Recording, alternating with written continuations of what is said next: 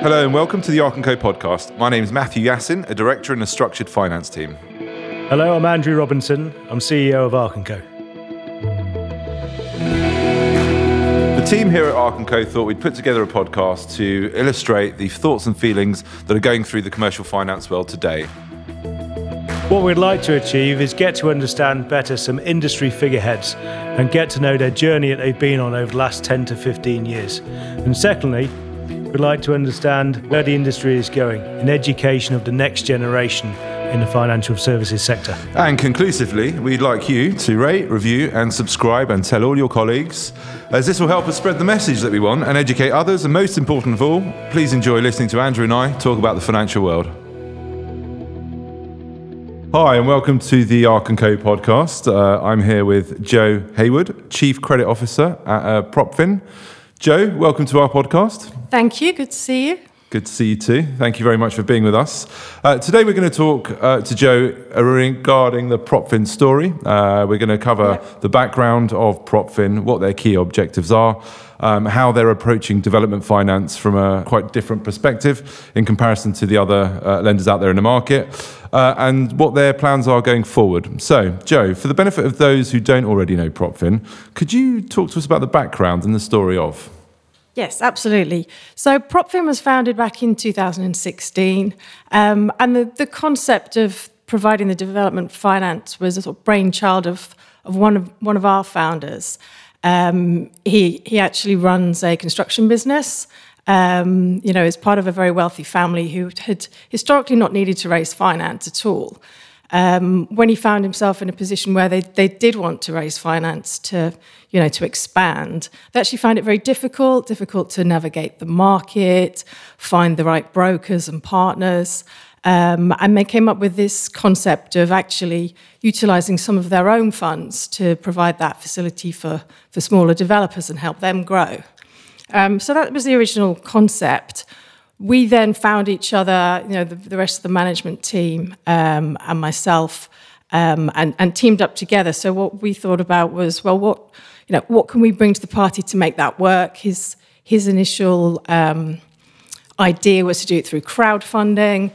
We actually thought, it would be better to raise institutional funding, set up a regulated type business, albeit we're not regulated, but with the right governance and control so that we could go out, utilise our skills and actually raise that institutional funding.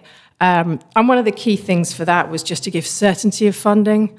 So you don't have that volatility of raising crowdfunding.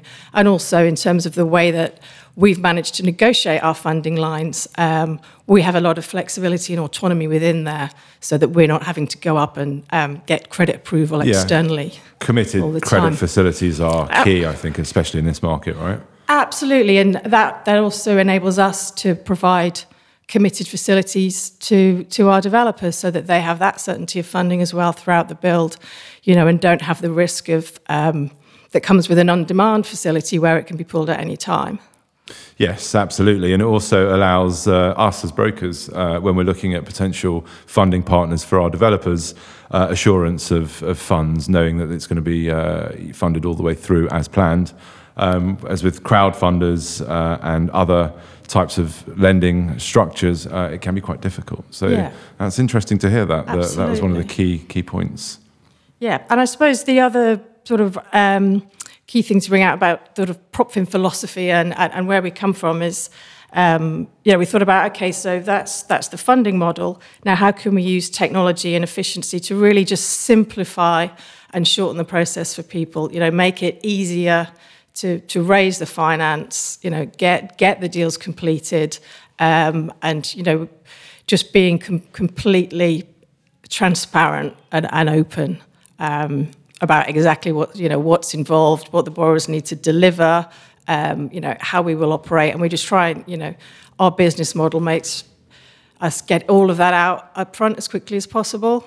Yeah, I mean, simplify is a good word, especially when it's attributed to a financial inquiry. And I guess, anything that's straightforward and transparent is good. How has the market welcomed you into this sector. How have you found it over the last couple of years? Very well. I mean, as I said, so we started trading in 2016. We spent probably the first 6 months getting set up in terms of, documenting our processes and policies, going through due diligence with various funders before we, got all that finalised. And we wanted to make sure, we were really ready to hit the ground running once we did fund our first loan in 2017. So, I mean, what we did obviously was reach out to brokers, including yourselves, and selling the story was really well received. We've grown exponentially over those 3 years, largely through the relationships that we've built up, and as we've brought in salespeople, they've had their own relationships, and we've built on those.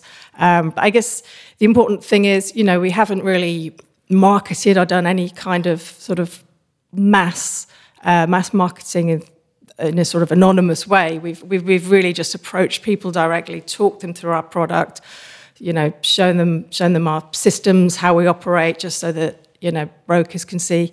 You can all see exactly kind of how we go through our processes, what's going on, and hopefully that assists with your understanding of how long things take and what we need to do and why we're asking for certain things. So I'd say we've been well received. We've grown very quickly, quite easily.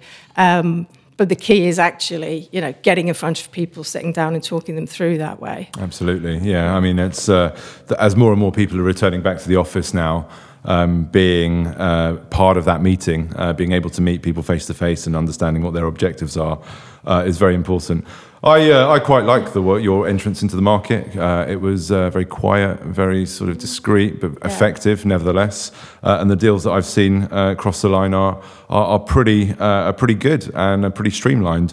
What are the key business objectives of Propfin in this current market? Because obviously, having a couple of years of trading behind you now, things are looking good. Objectives for today and perhaps tomorrow. If you can talk me through those. Yeah, absolutely. I mean, really, we're looking to be the development funder of choice. Is a very simple but ambitious objective, I think, and that's both with brokers and developers themselves, where we build those key relationships, between us all, and they want to come back to us as well.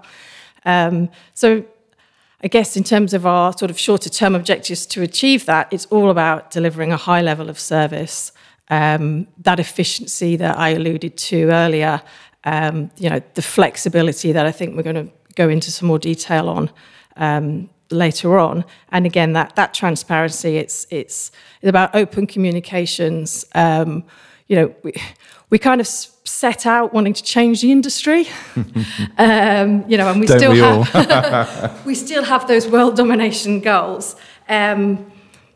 But really, when I say change the industry, it's just making it easier to navigate, providing a simple product. Like we have 2 products, they're bridging and development. Pretty much everything in property finance fits into one of those 2. Well, you'd hope so, wouldn't you? Yeah, unless you're getting on to, to investment territory, which is obviously a different, a different offering. But we do see a lot of products out there, a lot of complexity, frankly, some opaque pricing, shall we say. And as I said, we're very transparent about our pricing. We'll always share with you what our sort of yield hurdles are, and then we're happy to structure between interest and fees however you want it. And it's really just about creating a sustainable growth model with partners like you, where we're helping each other to grow over the long term. Sure. And I think, that underpins the sort of longer term objective of really being that development lender of choice. Well, I mean, we've worked together for some time now, and Ark & Co have certainly embraced you guys and your proposition. And one thing that does stand out is your flexibility. And essentially, when it comes to looking at the difference between your product and the rest of the market, there are some key points of note, such as your approach to personal guarantees, the IRR modelling. What's the thinking behind this? I suppose the the key thing underpinning this is we just want to make every deal work. Every deal that you bring to us is important to you, your client, and it's important to us. And we would love to fund every deal that we're shown. Equally, where we can't, we'll be quick to make that decision, so that everyone can move on with life. But in terms of the flexibility, I think, we're an asset-based lender. So the important thing to us is that you've got the right team on there that can actually build the project, and that they're building the right product in the right area.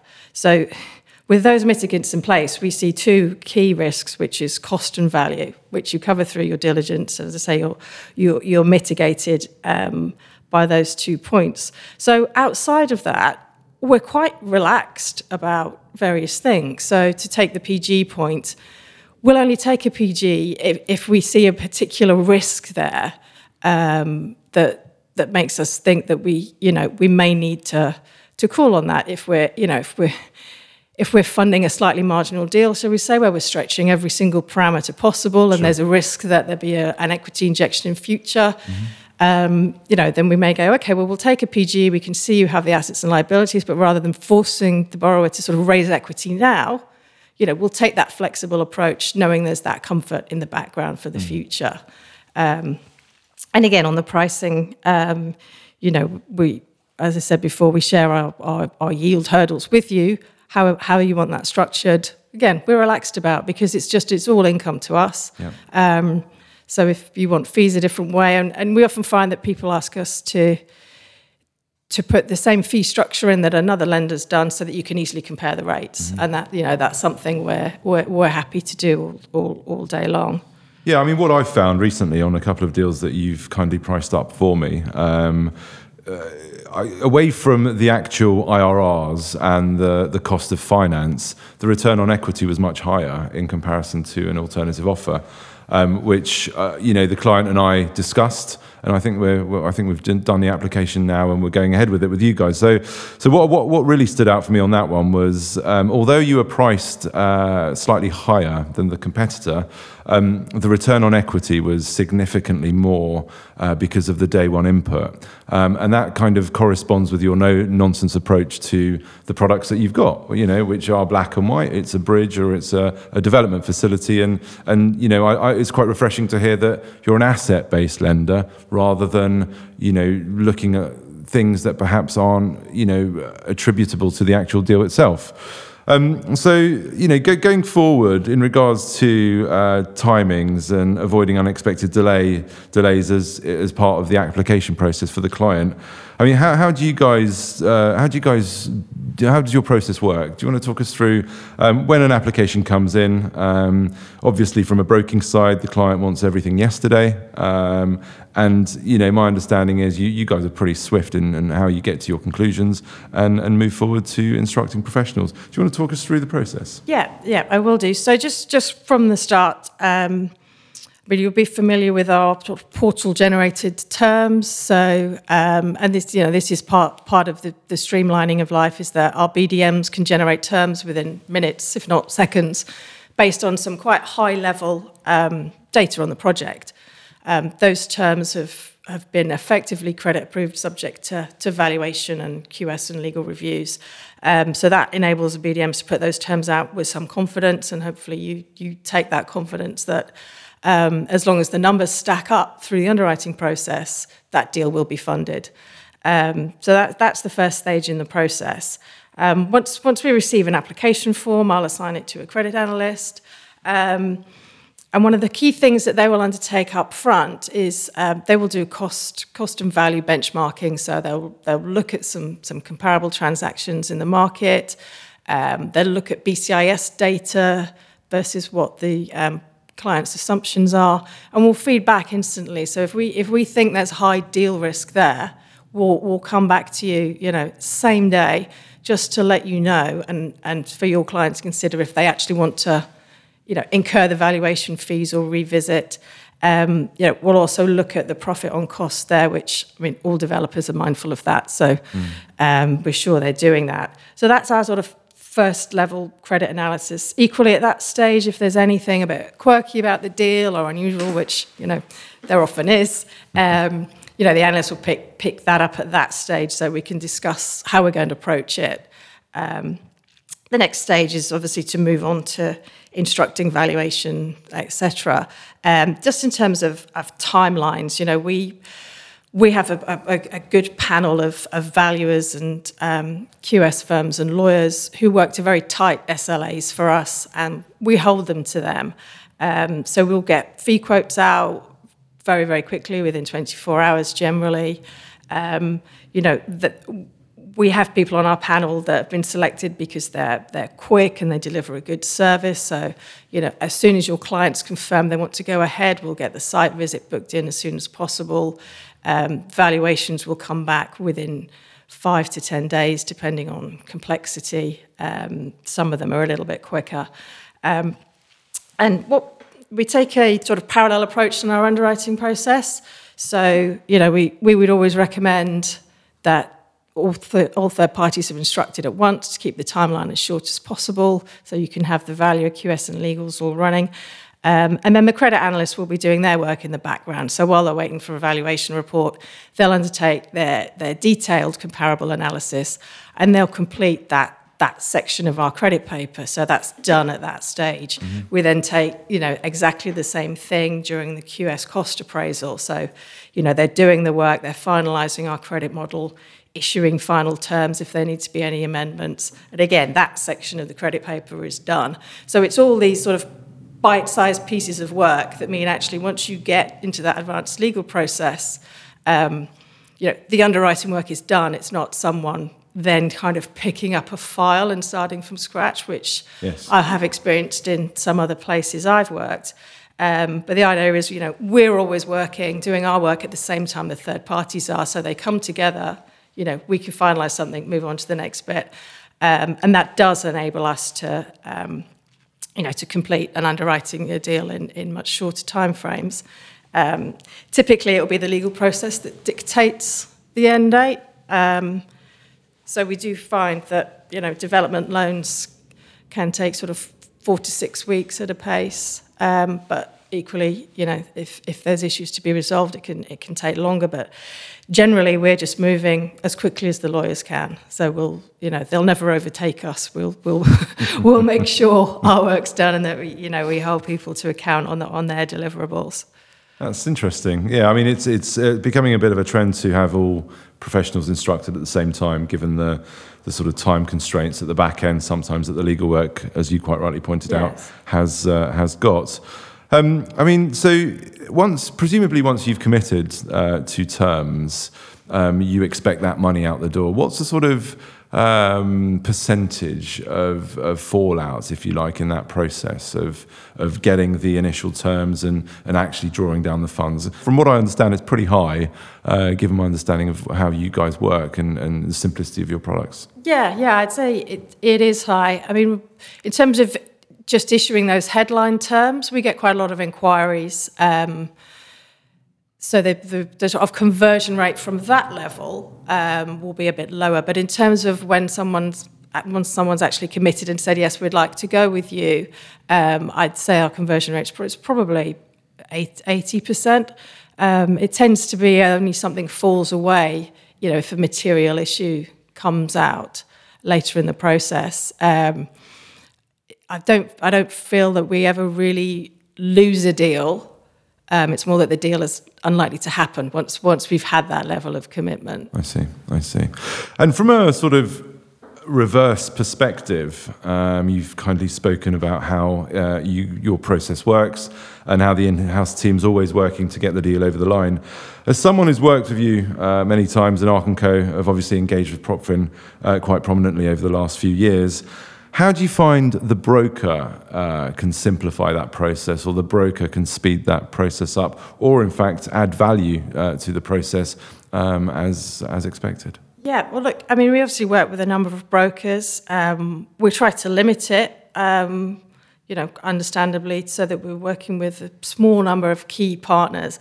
And I think that's the key thing we've found with Ark & Co. is that you do operate very much in a partnership way. You know, we feel like it's one team, ARC and Propfin, you know, basically helping the client to get the deal over the line. So I think, you know, the open and honest communications, I know I've said that quite a few times, but, you know, we need that. We need to be able to call you up and say, look, this is how it is. Here are our ideas. What do you think? Can you help the client to get here?